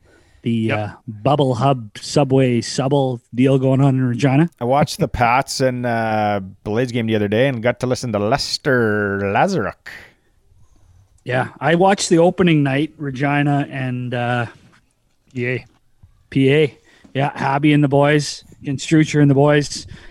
Seems like good hockey early. Like, the kids haven't really missed a beat, from what I've watched. I did want to give a bit of a shout out earlier and I forgot, but just to everybody that helped put that on, because I know some people in Regina that have literally, like Stacey Cattell and his crew, but like my buddy Joel Pickering, who we're friends with, he's been grinding hard, like late nights, early mornings. There's a lot of people putting a lot in to make this happen. Good point, I drove by the Pat's office about 2 weeks ago. One of the kids skated really early, like 8 a.m. at the Cooperator. So I'll go to that sketchy McDonald's and hopefully I'll grab a coffee, kids in the back. And I look across and Pix's truck is already at the Pat's office. And I text him, I'm like, are you at the office already? He's like, guy, so much to do. Because he's like a one-man team. Yeah, so Pix, good job. Can't wait to buy you an 016 at the Larkin here in a month or so. I'm sure there's a lot of other people in there that, you know, are making it happen. So it's nice for us. We're able to watch these guys and Connor Bedard. That's just crazy, eh? 3 goals in 2 games so far. 15 years old, playing against. I mean, Belter. It was a long time ago, but you played in that league. Can you imagine a 15-year-old? Like, he is playing power play. They're playing him on the point on the power play. He's taking 20 draws a game. It's unbelievable. Yeah, no, it's pretty crazy being 15 years old and being able to do that. I mean, when you're 15 and you're playing against 20-year-old kids, you're a little boy. I mean, you're a kid at 15 and you're playing against a 20-year-old. They've developed into a man. Like, they're big, strong human. It's really crazy what he's done so far. It's 15, 3 goals and good goals, not garbage. Yeah, world-class shot, literally at 15. At 15, I was like just starting to explore my body, and like I was wearing sweats all the time. Like, I don't even think I wore jeans at 15. He's probably wearing fresh sweats too, though, leggings or jeggings or whatever they call it. But no, yeah, it's crazy. And the expectations on the kid. You know, he knows that everybody's talking about him in Twitter and the first exception. Like, the amount of pressure on his shoulders and to get 2 beauty tucks in their first game is remarkable. So, yeah, no, it's nice they got that stream. I know I've been tuned into, like you mentioned, Les, but Phil Anders on the I've been really dialed into the WHL and bought that package, and it's awesome. CHL TV, sorry, is what it's called. Okay, guys, let's get into the hunting, fishing, tirade, collectible, gambling segment tonight. Obviously brought to you by Aero Plumbing and Heating. We always talk about their furnaces and air conditioners, but they do carburetors, sinks, taps, showers, your sewer line, anything you need, water softener. Hook these guys up, Lennox Furnaces. They'll take care of you. Boz, I'm passing it over to you tonight for some gambling.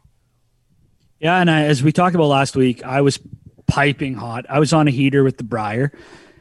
And I'll be honest with my gambling, like I'm definitely behind. Overall, I am not ahead money. I'm not going to get into specifics, but I was up what I think it was 12 units, okay? So a unit is your average bet. And I used to do the old shink pigeon parlays, but now I'm doing more like 1 game, 2 game, hammer big units, okay? So I was up 12 units, which is a pretty good run. Well, going into the final Sunday, I got cocky, boys. I got cocky. I put 6 units on Cooey, and he got absolutely smoked. So ended up the Briar up 6 units. Not a great way to finish up the curling heater, but we'll be back and better than ever with the Worlds coming up on the curling senior, the mixed doubles, and then the Worlds. We'll be back on hitting it hard. I did manage, though, as we talked about earlier, to hit a nice one on the golf, the Players' Championship. I had quoted 18-1, and I know our buddy Sean Steffen from the Rusty Shovel was tweeting me, being like, "You're gonna win some cake here." Anyway, I got Justin Thomas again, 21-1.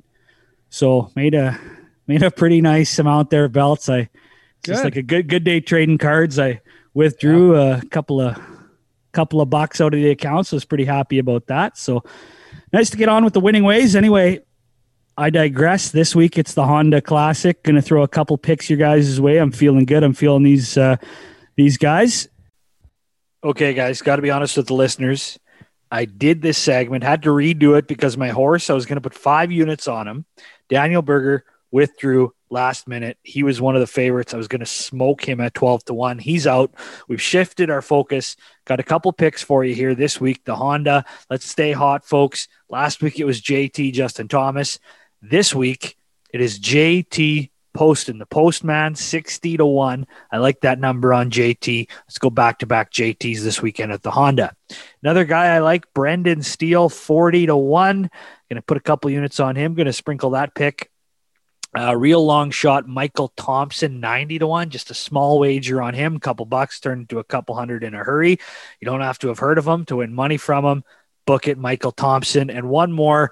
If you want to sprinkle the board with some long shots who have a legit chance this weekend, Dylan Fratelli, 66 to 1. Why wouldn't a guy put a few on him as well?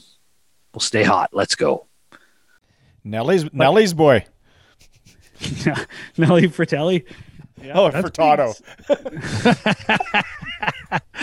Nelly Fratelli. Sorry, you're wrong, lady. Let's go. That's the gambling segment. I did want to mention this funny thing. I don't know if you guys thought it was as funny as I did, but earlier today, recording on Tuesday, I went to buy a Sports Select and fill out my ticket. And I'm like 2 minutes before the deadline, and I go to write it down on like the little area they give you to write with all the tickets in there. And there is a Bible sitting there. And I'm like, what the fuck? And there was nobody else in the 7-Eleven. I was the only person in there. And there's just a Bible sitting there. So I texted all my buddies who are hard degenerates. I'm like, whatever it takes to get the W, I'll read a scripture from the Old Testament. Let's go. Did you open it up? I didn't really want to touch it. Well, maybe, it's probably like cut out. There's probably there's a gun in there. Maybe there's a gun or like a big thing of stack of hundreds. I did not open it. You should have opened it. I just was thinking like germs. I don't know. I didn't even touch it. Total degen. At this point, who cares? Do you want to tell people where you're living? Yeah, you're too deep. In a van down by the river. I would have opened it. You should have. Yeah, that'd be great if there's a story tomorrow. It's like, young 11-year-old boy finds stack of hundreds in a Bible at a rando 7-Eleven. $1 million. Buys a Sports Select ticket, finds $1 million in a Bible. And we can't believe it stayed there so long. Everybody came to look at it. No one would open it. Some guy tweeted about it.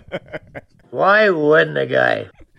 Now time for the Senior Hockey Player of Yesteryear, brought to you by Ritchie Brothers Auctioneers.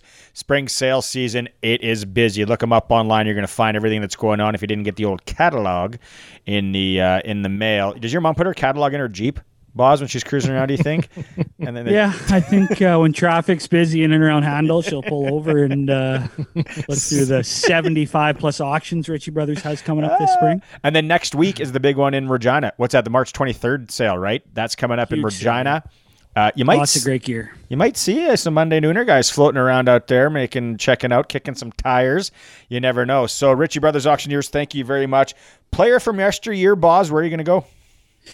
Yeah, we're going to go way back. This is something you can't find on the internet. This is statistics we had sent to us from some old newspaper clippings from 1984-85. Now, got Chris Babbings send us over some info of a guy named Al Boyer. I think his real name is actually Elside Boyer. I've never heard that name before, first name. Nice handle. Never heard that name before.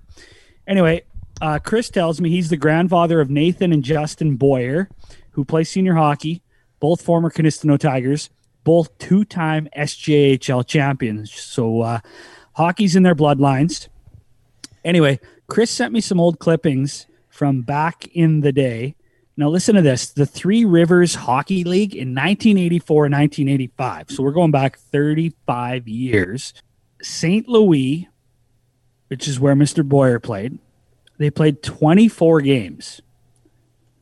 He had 65 goals, 47 assists for 112 points in 24 games. That's over almost 5 points a game. Wow.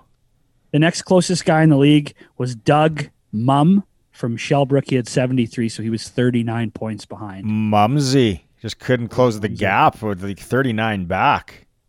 And then third was Dwayne Olson from Big River, 71 points. But he actually tells me a story, too. This is kind of cool. They played in a tournament in Bruno.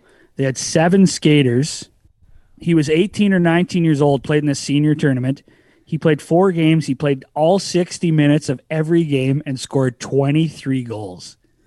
Wow. And back in the day, here's another good story from him. They played a league game in Canistino many years ago. They won 11-0, and he scored all 11 goals. Wasn't a big pass guy. Does not sound like Sean Kindup. Yeah, they sent a bunch of stories. Very cool. That's such a cool story. Yeah, if anybody wants to send us for players from yesteryear, please shoot it our way. And I will just wrap it up by some other stats they sent on him. And thanks to Chris for getting this over to us. For senior hockey, they said in his career, he had approximately 1,200 goals and 900 assists. Holy. Let's go.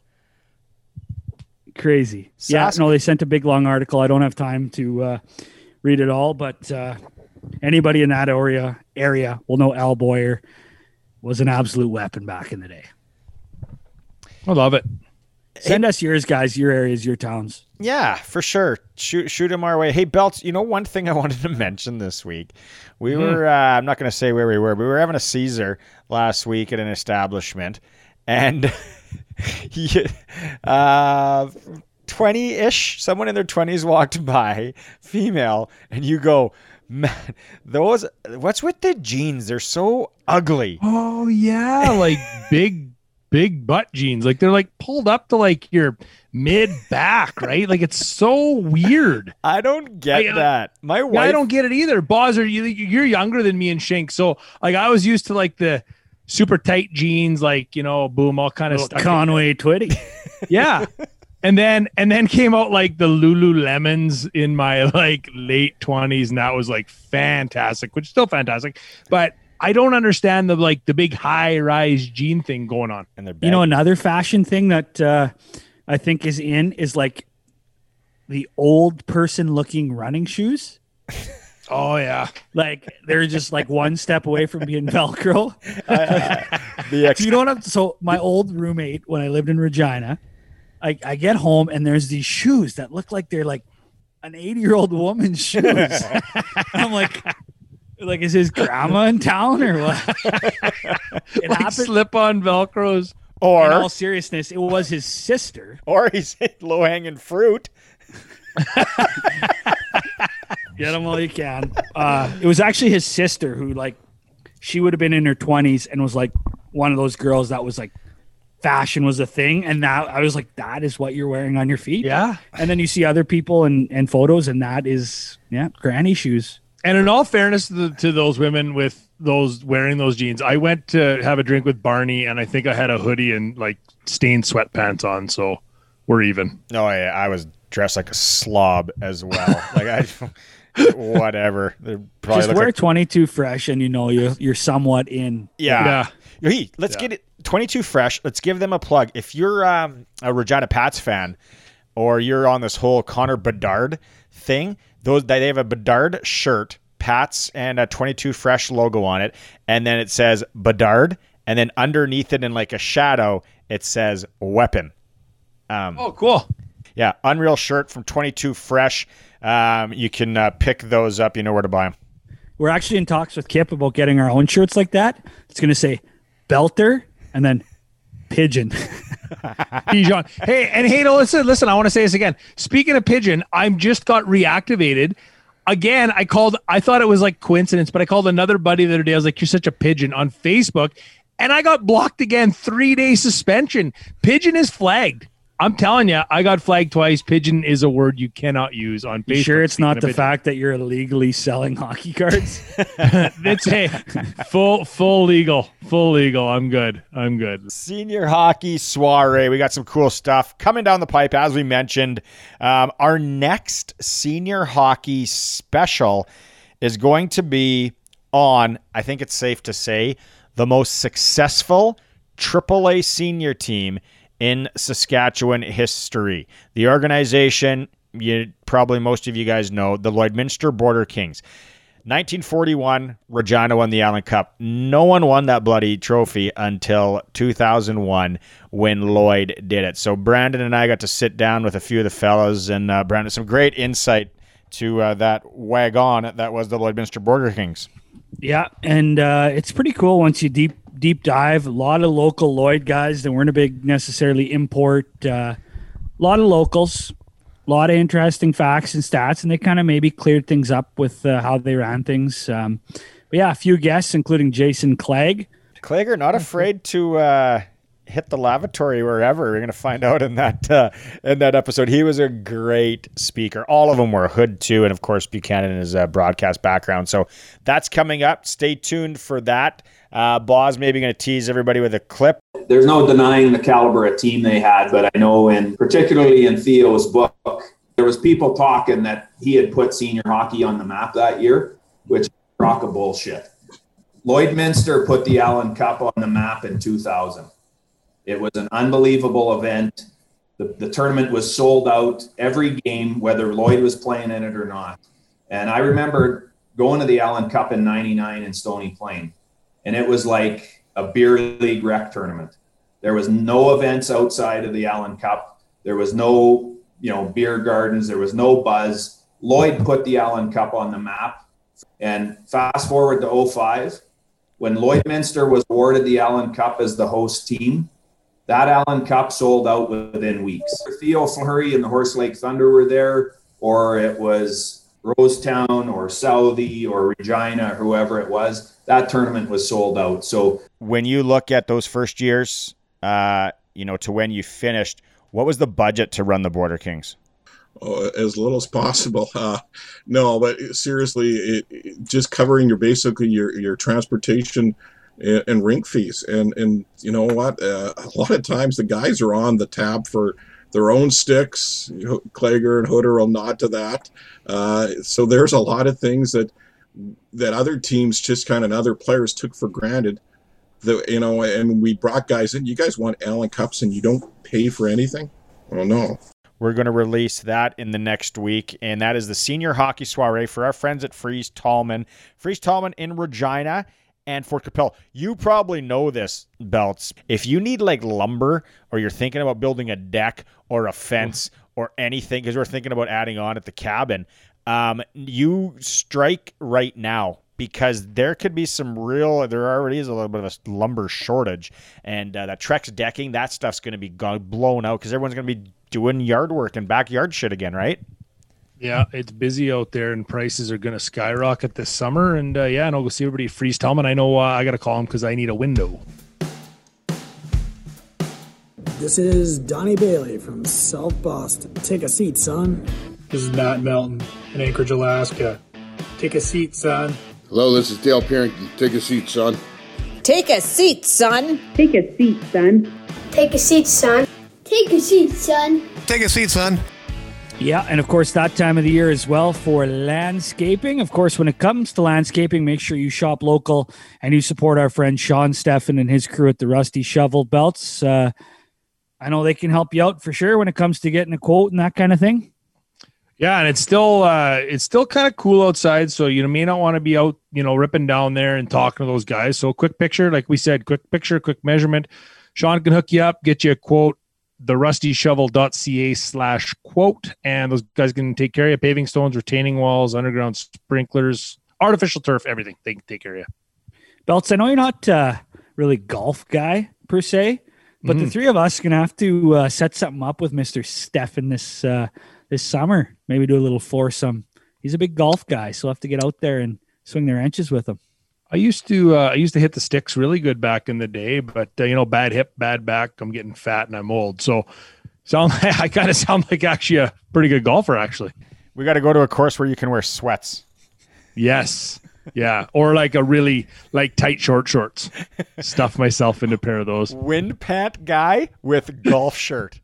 That's one of the worst combos out there. And it's semi-windy out. You hear the sounds like they're flapping. It sounds like a garbage bag stuck in a fence. Could you quiet your pants, please, sir? I'm trying to putt. Who wants to go first? Take a seat, son, for the Rusty Shovel. Let's go. Boys, you know what mine is this week? Mine is clickbait guy and clickbait girl on social media. I don't understand why I've seen guys post stuff this week, especially that you don't really believe in it. You're just trying to cause controversy to get people talking about you and clicking. Is the thing you're trying to do in life that sad and that bad that that's what you got to do? And anyway, those people can just totally take a seat, son. Take a seat, son. And to do mine this week, I'm going to throw it over to Shane Belter, part 2. I'm glad that Boz threw this back to me, Shink, because what I really want to take a seat this week is my buddy Boz. He looks like a skinny, young Ron Jeremy with that mustache that he's rocking this week. I really like it, but I do have to tell that mustache to just take a seat, son. Take a seat, son. I'm surprised we went this long. Normally, that would have been pointed out about the first 30 seconds of the shoe. You look like Austin Matthews' brother if you grew a mustache and he had a brother. It actually isn't as thick. Like, for some reason on this Zoom call, it looks like it's more of a mustache than it actually is. Because you said that last week and I didn't even have a mustache. Now It looks like I have a mustache. It looks like Daryl. Looks like John Oates thick. Yeah, that's nice. Like, I'd even call that a push broom duster. Like, it's good. Like, you're getting shit stuck in there. Like, ketchup is hanging on that for sure after some fries. I knew they were going to be a bit of a wagon. Fellas, how's the I know you guys kind of control the social media more than I do. How's the hashtag Monday Nooner Pick'em coming? I know I'm helping you by shipping out tarps, and those have been flying out of my basement. So how's everything been going over there? Yeah, no, it's been good. Lots of people playing along. Just a fun little thing to add to the hockey games that most people are watching most nights. And, of course, we couldn't do it without our friends at GB Construction. Al Batters, his locally owned construction company, GB. They hopped on board, so we certainly appreciate their contributions, and just another great local Saskatchewan company. We're waiting for some. Are we waiting for some hats, Shink? Are hats still stuck in Nashville? Here's the problem with the hats is, they come from wherever, and because of their shipping all these vaccines all over FedEx, that they're kind of stuck in Nashville. Not a bad place to get stuck if you're take a seat vaccines. We need the hats. Yeah. But so hopefully this week, next week, and then we'll get them out on social media, and then we're ramping up Pick'em.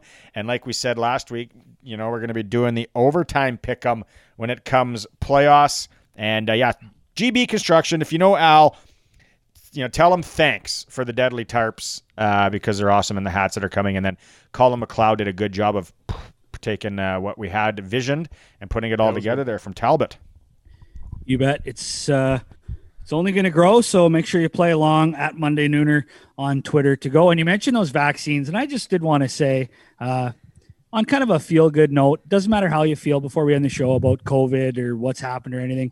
It's nice to see that people are starting to get these vaccines, and we're close to being able to do live shows and hanging out. Like, I know my grandma just got hers, and she was so happy because she's been kind of secluded and hasn't been close to anybody and has been really paranoid. So it's nice to see some of these older people especially get that comfort of knowing that, things will be back to normal hopefully soon. Grams can go for a cruise in the Jeep with the tarp off pretty soon. It'll be nice. Look, whip through the old Ritchie Brothers catalog.